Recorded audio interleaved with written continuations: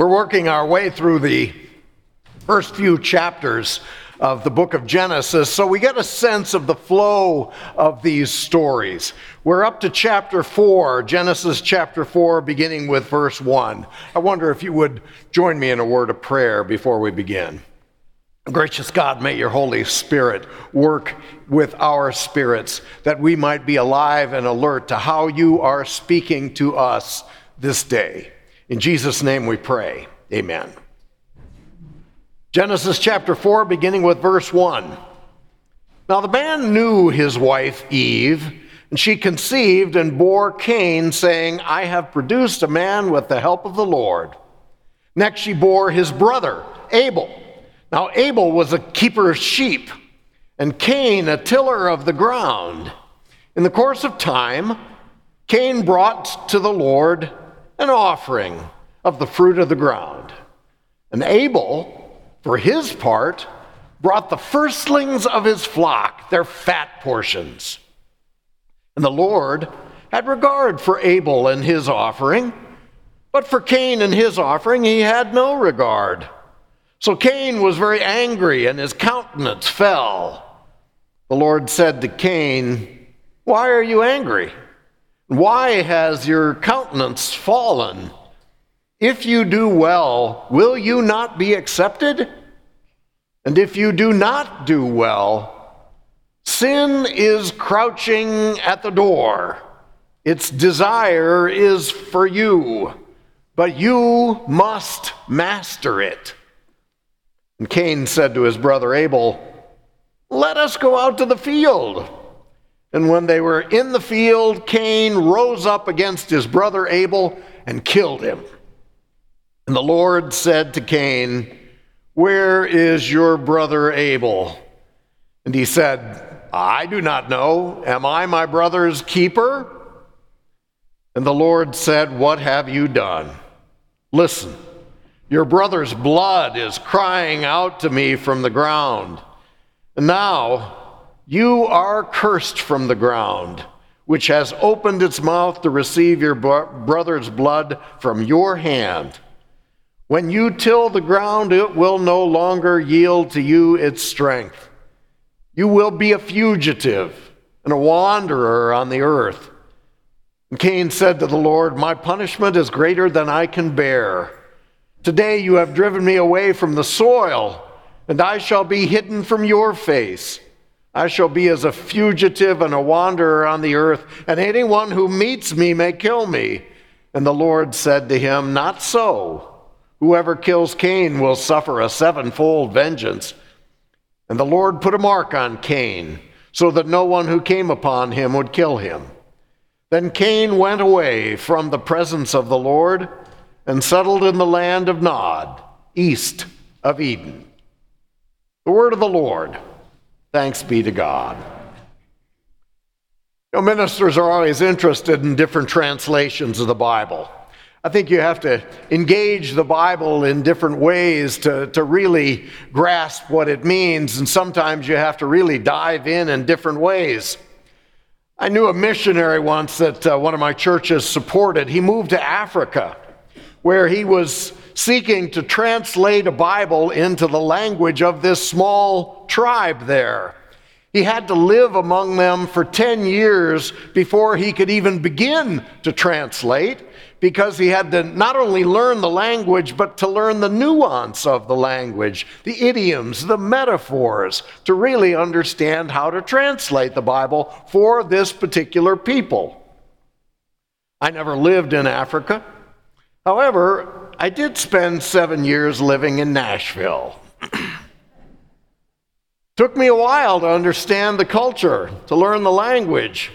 Down there, truck is a 3-syllable word. And a knit stocking cap, that's a toboggan. Taking a nap is being laid up. And then there's the contractions like mayonnaise, as in mayonnaise, a lot of people here tonight. But one word I couldn't figure out, even though it was all over the place, and that was the word Bubba. You see Bubba's tire store, Bubba's country store, Bubba's bait and tackle, Bubba's worms, catch you a fish or die trying. One man in the newspaper story had always been called Bubba, so he legally asked the court to change his name to Bubba. And when the judge asked, what do you want for a middle name? He said, well, Bubba. And then he said, well, what about your last name? He said, Bubba. Now that's a true story. Bubba, Bubba, Bubba. Finally, I asked my friend, what's a Bubba? And she said, well, Bubba means brother. And all of a sudden I realized that I should begin a new translation of the Bible written in the idiom of the American South.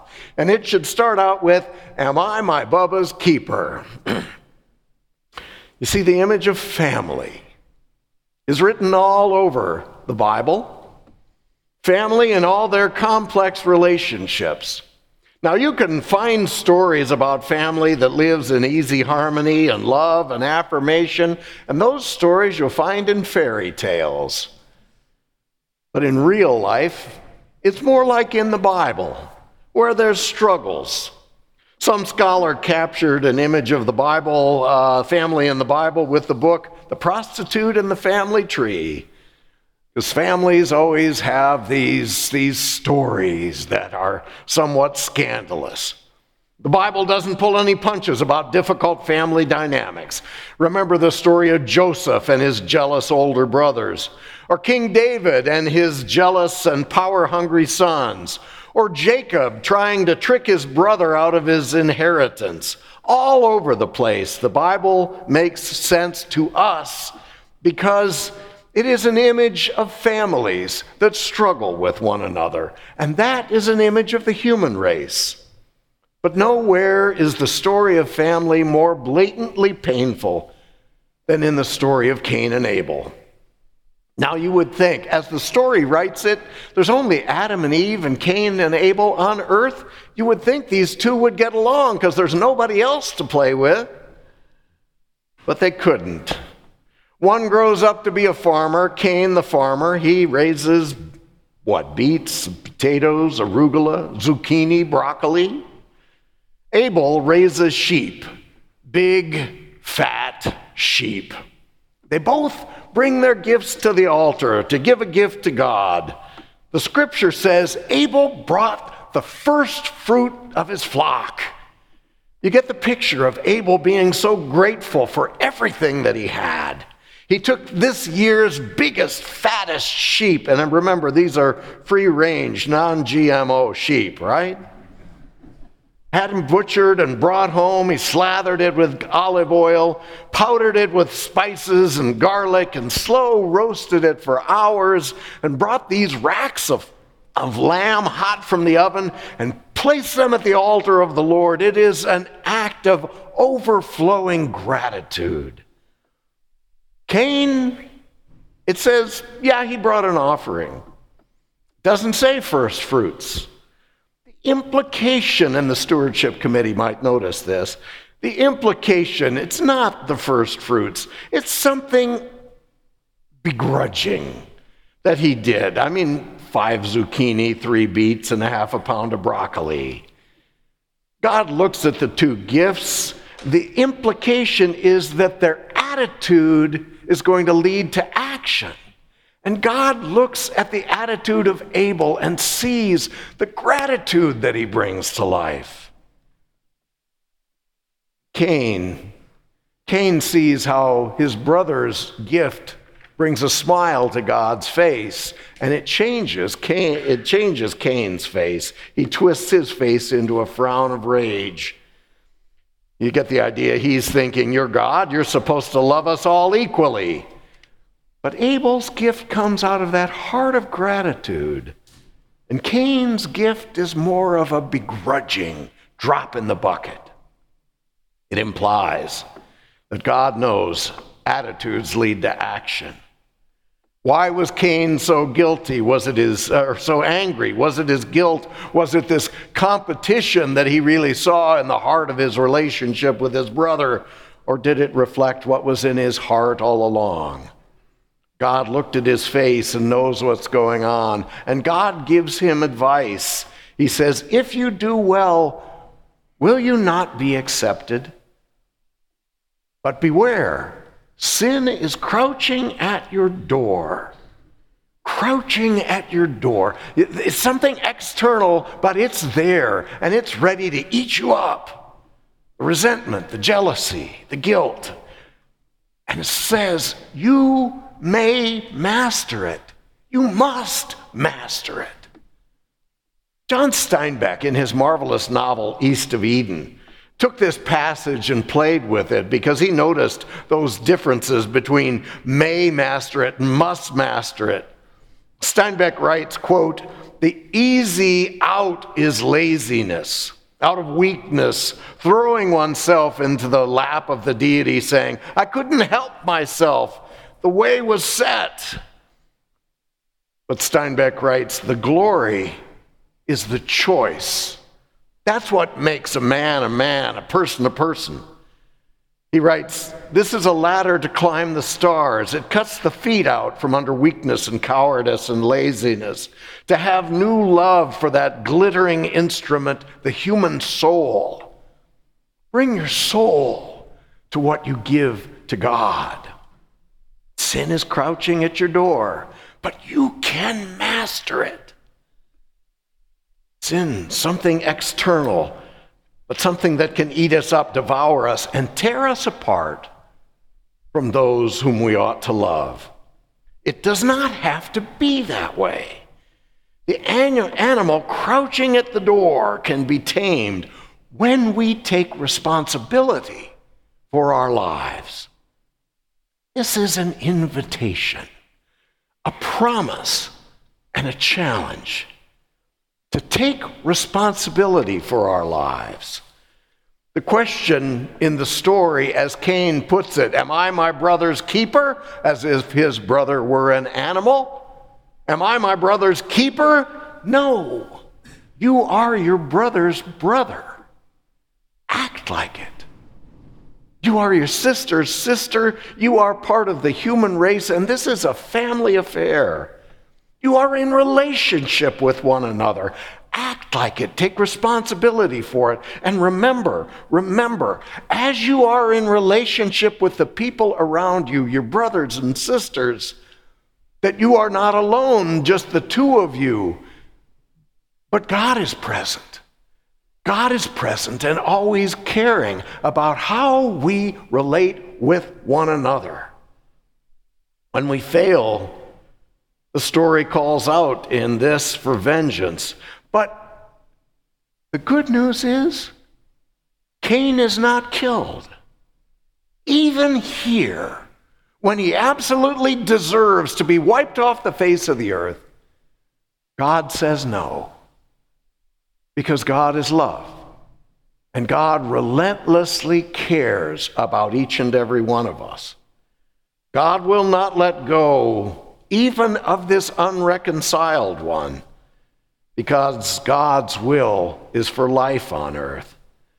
That's good news. Sometimes people think the Old Testament doesn't have any grace, but right here it begins with God's grace.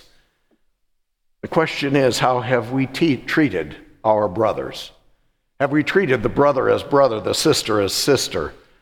You can think about this on an individual level, and I mean, this is a story that is there to haunt us again and again, to help us think about ourselves and who we are and who we're becoming by our attitudes and our relations to our brothers and sisters in our families, in our churches, and in our world. You can think about this on an individual level. You can think about it on a social level in terms of racism and sexism. And you can think about this story in relationship to Ukraine. Are we treating brothers as brothers and sisters as sisters? Or are we wanting to forget that they're out there in pain? This is a question of the human family as well as our own families. And it's a question of the family of faith. Am I my brother's keeper? Am I my sister's keeper? No. You're my brother's brother. Your sister's sisters, your family. You belong together. I've been blessed to be part of a great many churches, but the place where I got started was as an assistant pastor and then as an associate pastor. at Westminster Church in Peoria, Illinois, on the way to college. I used to drive through Peoria and ask, who would ever live in a place like this? And I discovered I would. Well, I'd been there for a couple years. It was a wonderful place. We had great debates, lots of tension at different times, because we're on the edge of a university, Bradley University, and so we've got questions coming out of there. We're on this row of Moss Avenue of all these wealthy houses, and what's our place with our wealth and how we use that there, and we're on a bluff that looked down, literally looked down over the poverty area where Richard Pryor was born. What's our relationship to poverty? We had all these wonderful debates and sometimes tension in the congregation. But we came together in worship in this cavernous church, this beautiful place, with a bright rose window at the center and front of the sanctuary. It was primarily color was gold, and it was so optimistic and joyful to be in that place. And then deep into January, on one of those 20-degree below zero nights, a spark happened somewhere in the basement. And this 80-year-old cathedral of a place went up in flames. The fire departments poured water on it all night, but nothing could be done.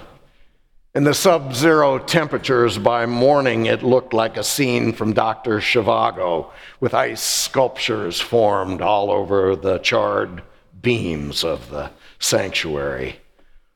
And as I stood across the street with all these people from the congregation who gathered in relative silence, watching the smoke and the flames and the water turning to ice, I had this urge. I had this driving urge to take my shoes off, because I realized the ground I was standing on was holy ground. And the church was burned up, but at the same time, the church had never been touched, because the church was standing all around me with tears in their eyes. Like the burning bush, it was holy ground, and you felt it. And I had such a profound sense of how dear these people were to me and how dear they were to each other. There are moments of great loss that make you realize what is most important in the world. The church gathered the next night in the youth building, which was across the street. We were all traumatized, but so glad to be together, to be with each other. We prayed. The senior pastor read the scripture and spoke. When it came time to close, we wanted to sing, but the hymnals had all gone up in smoke. Someone made a suggestion, the pianist started to play, and we were surprised that almost everyone seemed to know the first verse. And we sang, "Blessed be the tie that binds our hearts in Christian love. The fellowship of kindred minds is like to that above. Being with brothers and sisters in Christ." It's this moment where there's a bit of heaven when we really see each other. Cain had to be punished. You might say Cain heaped punishment on himself because he was never going to have the joy of his brother's presence again. And so he wandered, the scripture says. He wandered, never at home. I understand why God did not blot Cain out from the face of the earth, because God is love, and everyone is loved by God, and God never stops trying to redeem us. Nothing can separate us from the love of God. I like to think that Cain, in all his wandering, finally understood what that love meant. And I like to think that we will too. And remember, and always treat one another as brothers and sisters in the family of God. Amen.